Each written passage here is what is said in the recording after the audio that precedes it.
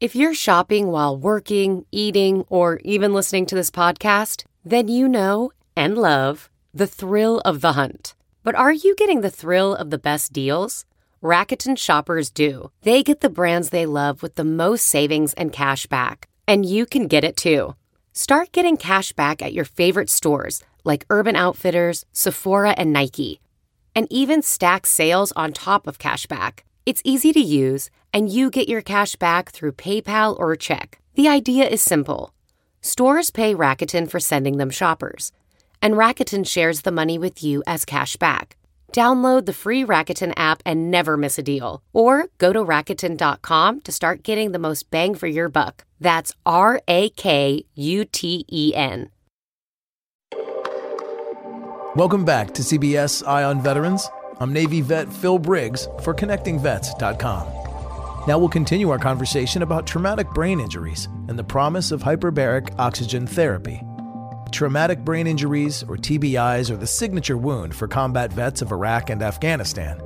Doctors regularly only treat the symptoms of the long-term effects of every concussive-type head injury.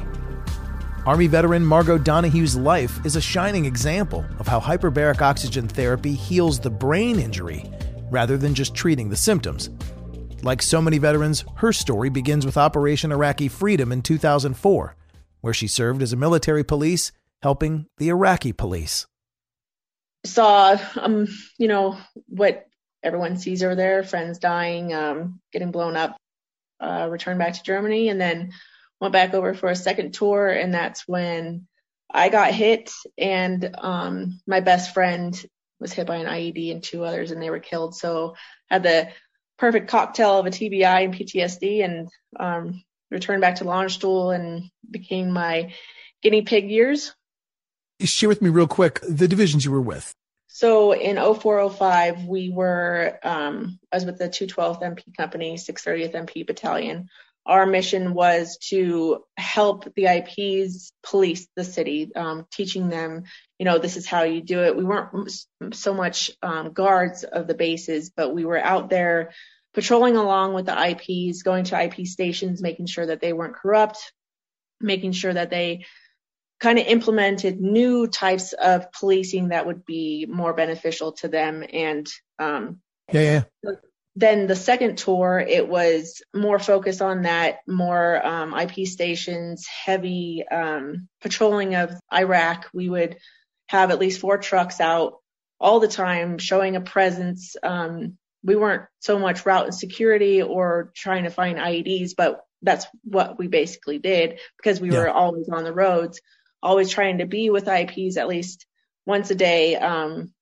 It was just us trying to teach them how to better do their job. And I only bring it up and wanted the specific kind of look at what you were doing there, because I think in America we hear train, advise, and assist. And that always just sounds nice, right? It sounds like you guys are in a classroom and you're giving PowerPoint presentations and look, we're training, we're advising, we're helping them. It sounds low risk, but what you and I both know, the brutal God's honest truth is that train, advise, and assist means lives are getting lost. You were literally walking outside that wire with them, helping them do their job. In what cities were you teaching them to police, if I could ask? I was in Baghdad mostly, but we would do Mosul, we would do borders of Iran, we would mostly Baghdad, Sadr City, just the fun parts. And right there, 3 of the greatest hits, right? Mosul, Baghdad, Sadr City, that southeast corner of Iraq, which was, Sunni, Shia. I mean, it was just God's work there. And Margot, I sincerely appreciate everything that you had to sacrifice in order to do that mission. Take me to the bad day, or one of the bad days. Take me to the injury, kind of how that went down. So, of course, we were with the IPs it was a night mission, trying to just show a presence. The IPs set us up. I was the first truck. There was an IP behind me. They dropped back about 400 meters and I was blown up, and then they creeped up and they're like, I was blown up too. So that just pisses me off.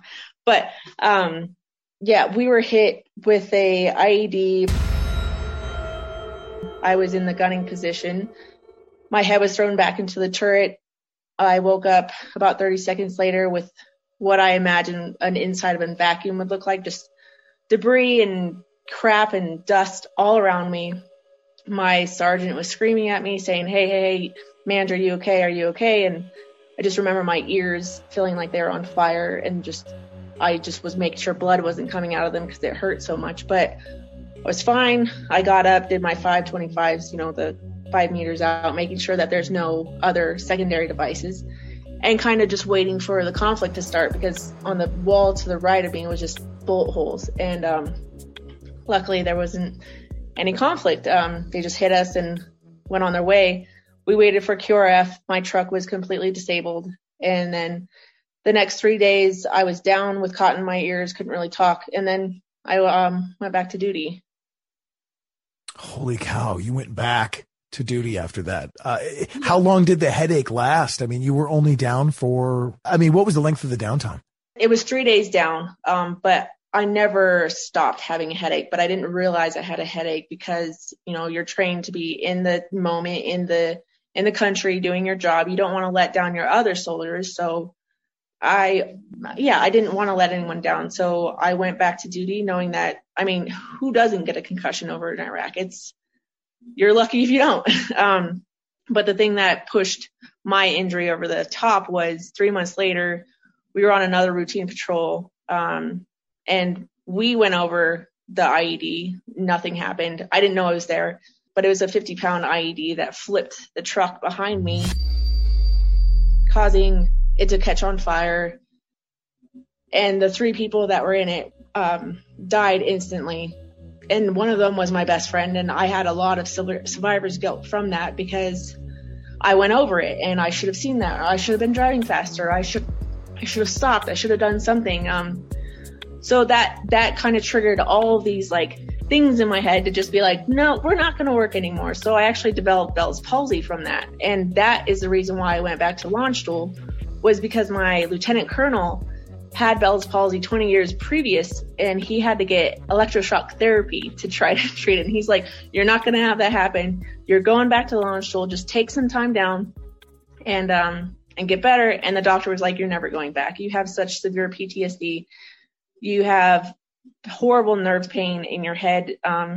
Your days are over. And that was like a slap in the face, because I didn't say bye to anyone. I was like, I'll see you guys soon. Don't worry. I wasn't, I wanted to be there. I wasn't trying to get out of anything. It was, And again, I compliment you on your ability to sort of look at the situation now in hindsight, and you have full acknowledgement, full awareness of all the things that were wrong. It's not just the brain injury. It's not just seeing some things that are totally unseeable for the rest of your life, but it's the combination of that. It's the merger between a massive head injury and guilt.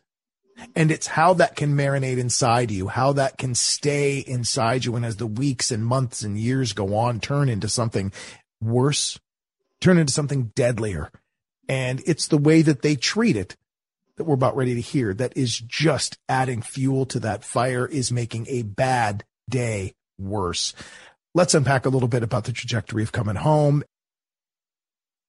So I got back, and brain injuries were still pretty new. I got my SPECT scans. I got all that. They're like, well, you should walk around with a helmet, because one more incident and you're going to die. And I'm like, no, that's good. Thanks. So they thanks. I won't feel weird walking around the mall with a helmet on. Yeah. Thanks for helping my self-esteem along with this whole process you got going on. Yeah. So, the pain got worse. They would put me on lidocaine patches, morphine pills. And I would be driving on this, and it was so dangerous, but I didn't know at the time. No one was just they were just giving me stuff, trying to I don't know if it was a shut up thing or just that we don't know. So here's pills.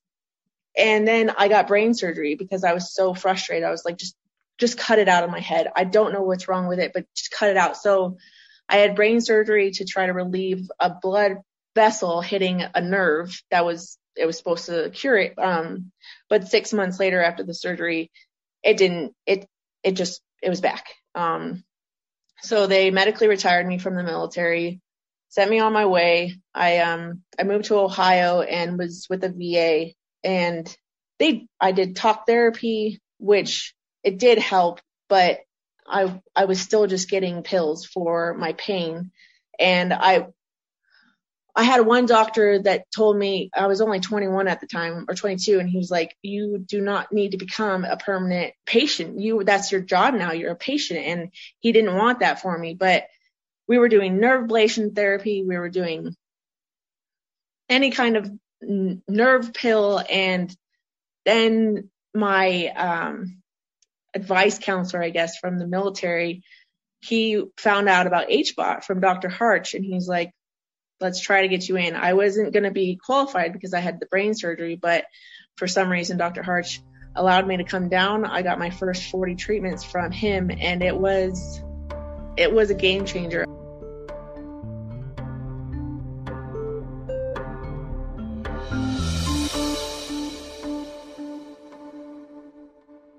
I went through the typical loop of extreme depression, wanting to like punch everyone because it's part of the healing process. You go down before you go up. And then by the time I was done, I was only on one medication and it felt amazing. And then about a year later, I felt like I needed to do more. So I found out about Rocky Mountain Hyperbaric Institute in Colorado. I did 40 more treatments with them and I was off all my medications. And then I kind of mixed HBOT with outdoor therapy, just breathing in oxygen because it's worked for me so far. And I started getting into hiking and biking. And that's when my life started changing.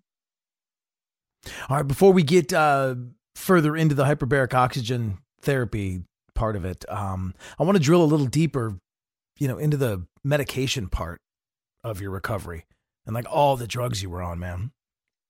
I don't remember much of that. I just remember watching a lot of Grey's Anatomy and being like, yeah, this is normal. As a 22-year-old, I should just be watching Grey's Anatomy all the time. It was just the scariest part was I was driving to Fort Collins to see my dad and there was an accident in front of me. And because I was so doped up on my morphine pills, I managed to do a slow motion kind of Matrix thing with my car. And I was like, whoa, this is sweet. And I was so high that I should have gotten into a massive accident, but I was like, it was weird. And that was when I was like, I should probably stop this. This isn't good. Wait a minute. You drove not just past an accident on the side of the road, literally through the middle of one occurring. And you, God bless. Holy cow, cars spinning around you in lanes next to you, and you literally could have been part of that accident, but for some reason, like you said, drove through the Matrix. Oh my God. Yeah. It's not really bragging rights because I was too high to be driving, but my doctors there was nothing saying do not drive on these, so. And again, I almost wanted to say right there, thank you, VA. Thank you, medical community, for allowing people here to go through situations like this. It is a miracle that you were not a statistic of a car accident, which, by the way, is how so many things, if it's not suicide, other people die in situations just like that. Oh, they were in a car accident. No, they were drugged up by the VA trying with just the worst methods ever to cure people's pain. Funny anecdote to that. I was in Ohio, doped up, and I had to drive to therapy 3 times a week. And I was getting so tired that one time I almost drove in front of an ambulance, like lights on blaring. I told my therapist and she was like, well, let's just put you on some Ativan, right? That's to make you awake. And I was like, I don't think that's that's not the right therapy. If I'm too tired to drive, let's give me some kind of upper. Yeah. Could you imagine if we told bartenders to do the same thing? You, sir, have had too much tequila. Here, let me just give you a little bit of this. This is some cocaine. This will keep you up for a little while. There you go. God, what is wrong with people in the community? I am so glad I am talking to you right now. And I mean that on every level that you hear that. You are here. You are doing great things. Let's talk about the road to get right now. As you'd mentioned, hyperbaric oxygen chamber therapy. Share with me over the first few sessions what it was like. First of all, what is it? From what I've seen in the movies, it's a big you lay inside of a big capsule, almost like an MRI machine or something. And then you're in there, and I don't know, do they pipe in music, or like, how does it work? So share with me a little bit about your first experience with it, and then gradually what you noticed after taking it. So the first 15 days, you just go in and lay in a tube. They have a TV on the outside. They pump in some sound. Some people sleep. And you do that twice a day for the first 40 treatments. So it's boring, but it's helpful because it makes you so tired that all you want to do is sleep, and sleep is healing for your brain. So the first 15 days, I went further and further down in my depression. My therapist sent me with some paperwork, and I ended up ripping it up, and I'm not a very confrontational person. So for me to rip it up and be like, I hate you, I'm not doing this, was huge for me. And then after 15 days, I started getting better, and I was more awake, and I had more energy, and I was opening up to people. I was talking to people. I was emailing the entire time with my parents, and they started noticing my sentence structure was getting, I was allowing myself to like really communicate with people because I found the words finally. And so that was the first 40 days. It was a huge improvement in a short amount of time. Amazing. I heard a very similar story in a movie, and the movie's called Quiet Explosions. We talked about it a bit offline. I heard about a pro surfer that had a very similar thing. And I mean, this was a guy who was standing in front of waves as tall as buildings. You can only imagine. You go through the wash machine in front of one of those things, and you're held down and pummeled by millions of gallons of water. His head was, I'm sure it rattled every single side of his skull. But he was the same way. And he said that after, so many sessions, it was like he was finally talking to his wife. He was finally like sharing with people. It's as if his brain had been reset. And I guess I want to know, like, okay, so you went through one set of therapy sessions, and then you went on. By the end, were you just amazing yourself with, wow, I'm waking up and I don't have a headache, and the day looks like a blue sky day. I'm actually in a good mood. I mean, how night and day was the end result after all of the hyperbaric oxygen therapy? It was night and day. Coming from, I think I was on 15, 18 medications to none at the very end. It was like I was finally living how a 23-year-old should live. Since I had my initial injury, they're like, you need to get into cycling. It would help. You need to get into, because I was always an outdoor active person. And I was like, no, I'm not going to do that. I can't do that. I'm a permanent patient.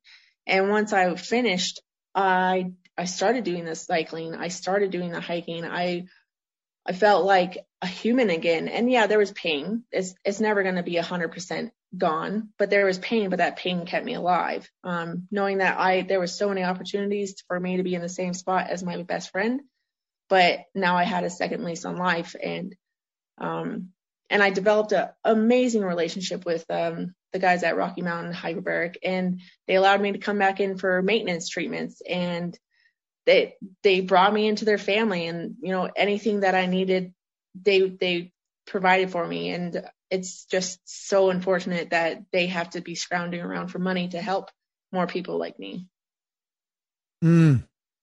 Let's give them a plug real quick. What is the organization? If you can donate this season, please give to this organization. I hear it changes lives. So it's Rocky Mountain Hyperbaric Institute. Yeah, right on. Google that, Rocky Mountain Hyperbaric Institute.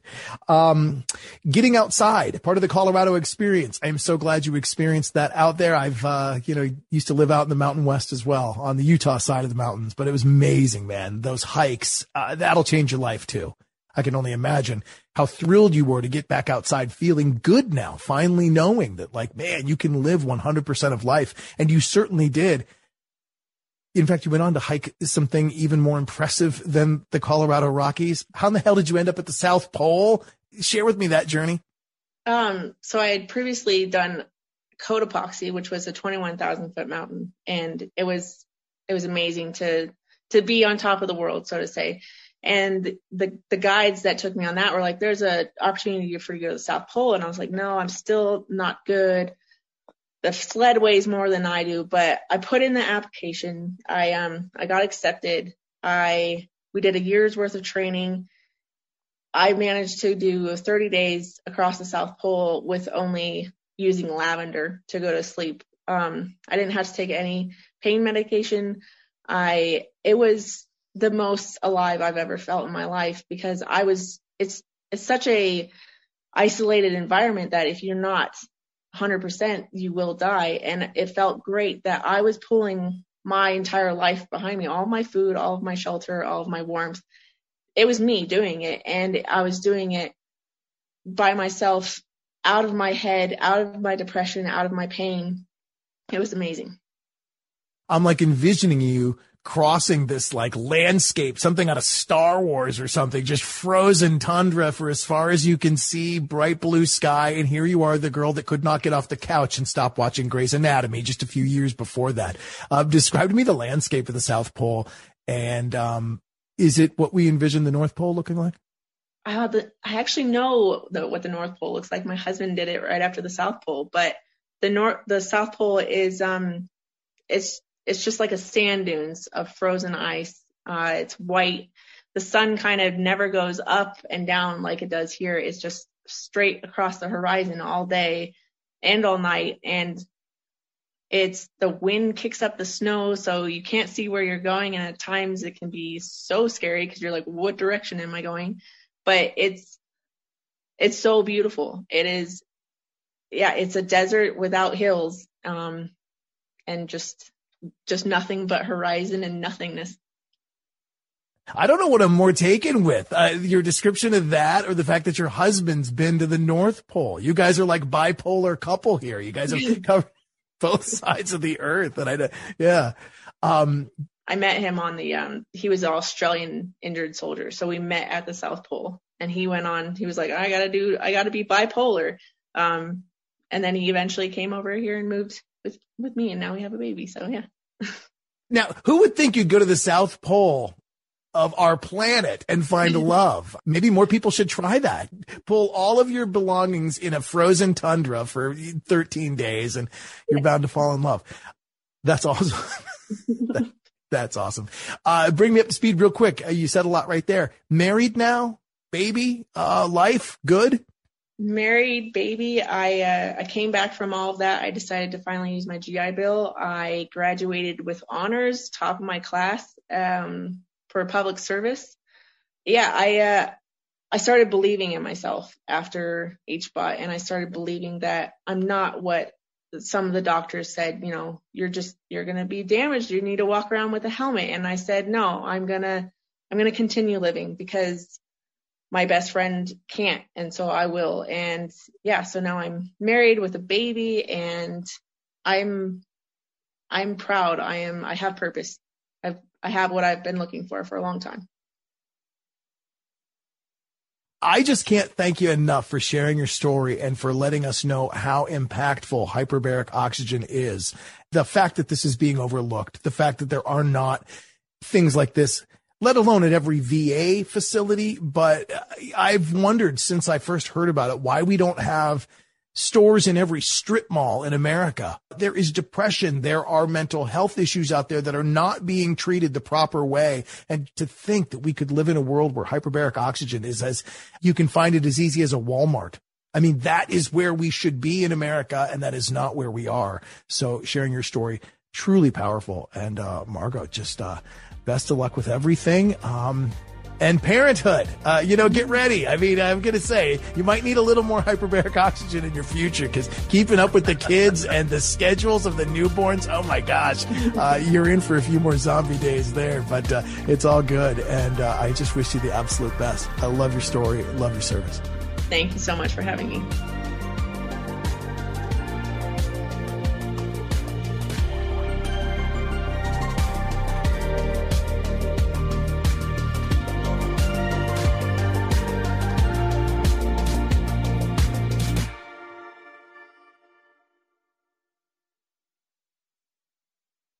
Look around. You can find cars like these on AutoTrader. New cars, used cars, electric cars, maybe even flying cars. Okay, no flying cars, but as soon as they get invented, they'll be on AutoTrader. Just you wait. AutoTrader.